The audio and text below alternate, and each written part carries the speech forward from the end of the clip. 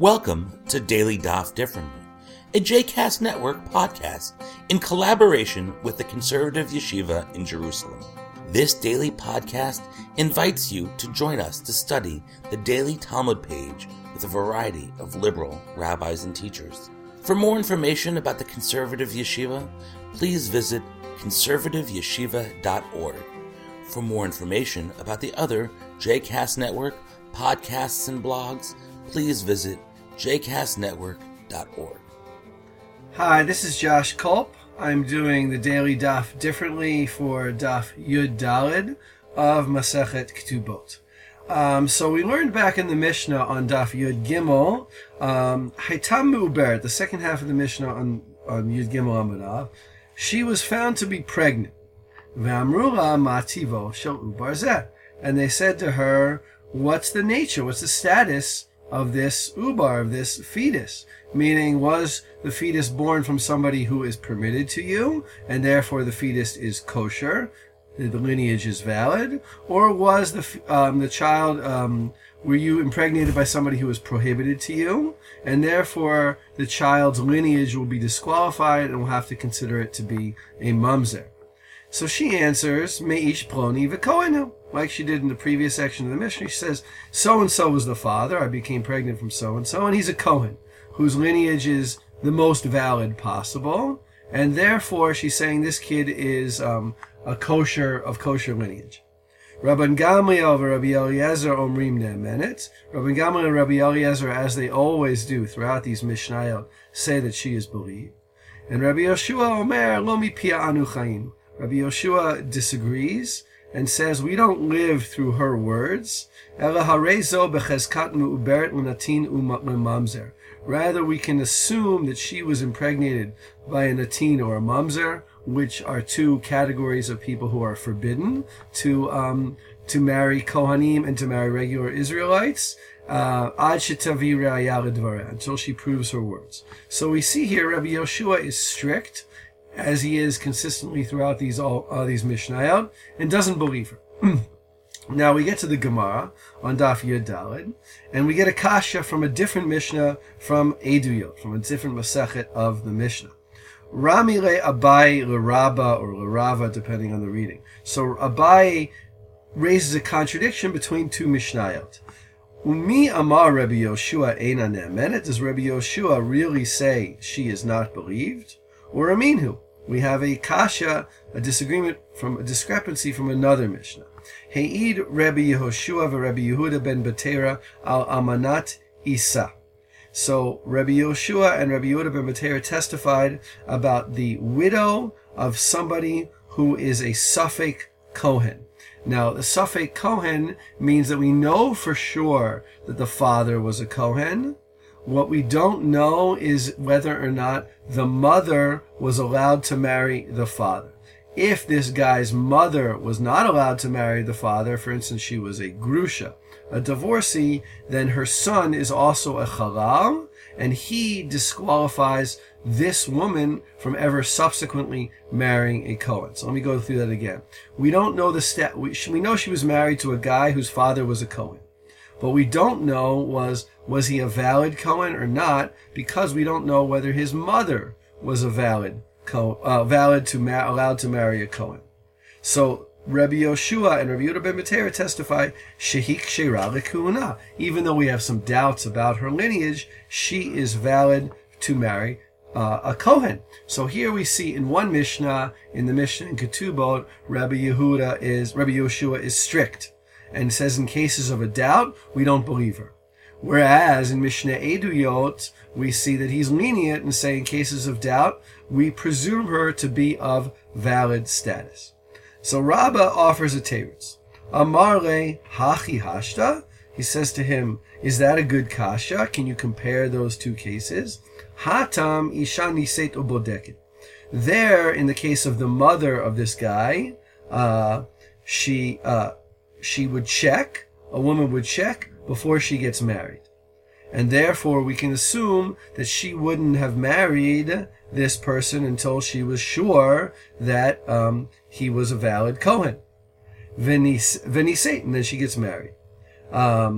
So we can assume that this almanah checked her husband to make sure he was a valid Kohen, and therefore she is subsequently allowed to marry another Kohen after her first husband died because she's an almanah.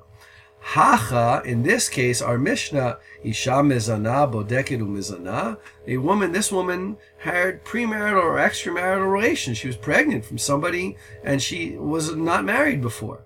So, obviously, women do not check the lineage of men with whom they're having znut, let's say extramarital relations. And therefore, we can't be sure that she checked, and therefore, we don't believe her. So here we can see the resolution is, how do we assume that people act in certain situations? We assume that a person is going to check the lineage of the person they're marrying, but we don't assume that a person will check the lineage of the person with whom they're having an affair or some premarital sex. Amar Rava. So Rava adds on another kasha. De Rabbi Yoshua, kasha. You had a kasha, Rabbi Yoshua from Rabbi Yoshua in the Mishnah. De Rabban Gamliel lo kasha. But you didn't notice that there's also a discrepancy between Rabban Gamliel. V'hakatani seifa. What about the end of that Mishnah? In Eduyot. Amar lehen Rabban Gamliel. Now I'm reading from the end of the Mishnah in Eduyot. Rabban Gamliel said to Rabbi Yoshua and Rabbi Yehuda ben Beteira, Kibanu educhem. We believe that that's your testimony. Of Amana Sesher Hare Gazar Rabbi Yochanan ben Zakkai Shelo Roshi Beidin Alka. What can we do? For Rabbi Yochanan ben Zakkai said we don't put up a court to respond to the way the Kohanim are acting about this, to allow such a widow of a husband who is a Kohen whose lineage is slightly confused. Why not? The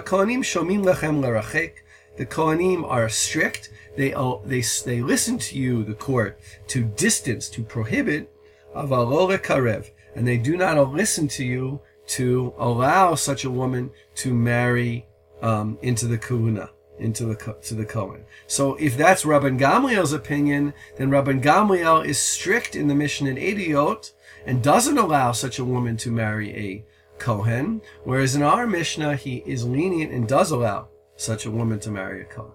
And here's where I think we get some interesting klalim, some interesting rules. Ela Amar Rava. Rava provides a different type of resolution.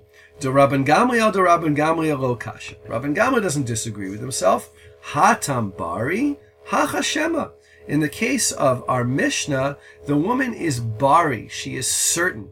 She knows who she had relations with. And so when a person makes a claim of certainty, Rabban Gamliel says they're believed. Whereas in Eduyot, this woman doesn't know what the status of her husband's mother was. She's not talking about herself, this Almanat Kohen. Right? And her status is going to depend on whether her husband was a valid Kohen, and that depends on whether her mother-in-law was valid to marry her father-in-law, and she doesn't know what her mother-in-law's status was, so she's in what's called a Shema category. She's just making a claim that might be good for her, but she doesn't know for certain. And therefore, when a person makes a claim which they don't know for certain, they are not believed. De Rabbi Yoshua, Nami lo kasha. We can also resolve using general principles the discrepancy between Rabbi Yoshua in the two Mishnayot. Hatam Chad Sveika, Hacha Trei Sveike. So there in Mishnah of Ketubot, there is only one suffix, one issue of doubt. We don't know the status of the person who impregnated her. Whereas in the case of the Mishnah and Eduyot, and this is a little confusing, I'm not going to get too into this, there's two doubts. We don't know her status, and we don't know her mother-in-law's status. So although those two doubts are dependent one on the other, the Gemara still calls them two doubts. When we have a double doubt, it gives us extra reason to be lenient. And now he just finishes up his words by comparing the two issues. He says, Hilkach, Rabban Gamliel alim le'bari. So Rabban Gamliel, the most important thing is whether or not the person is certain. Dafiru b'chad sveika nami machshir. Even if there's only one doubt, which means we should be stringent, if she's certain, then we believe her. V'kile shema, but if someone who makes a doubtful claim is less believed. Da'afilu b'sfeik sfeika nami pasil. Even if there's two doubts, if the person can't make a certain claim, then they're not believed. And the opposite is true for Rabbi Yoshua. Alim lechad sfeika. One suffix is the primary consideration. Da'afilu b'bari nami pasil. Even if the person is certain, then he also says they're not believed. V'kile sfeik sfeika, but he's lenient when it comes to a double suffix. Da'afilu b'shema. Even if there's a certainty, even if there's no certainty, if there's a doubt, and the person makes a doubtful claim, since there's a double doubt, machshir, he allows that person, he is lenient. So I know that the details here are a little bit difficult, especially when you're listening on a podcast. But what I wanted to say was that what's interesting about Rava is he derives general principles from here.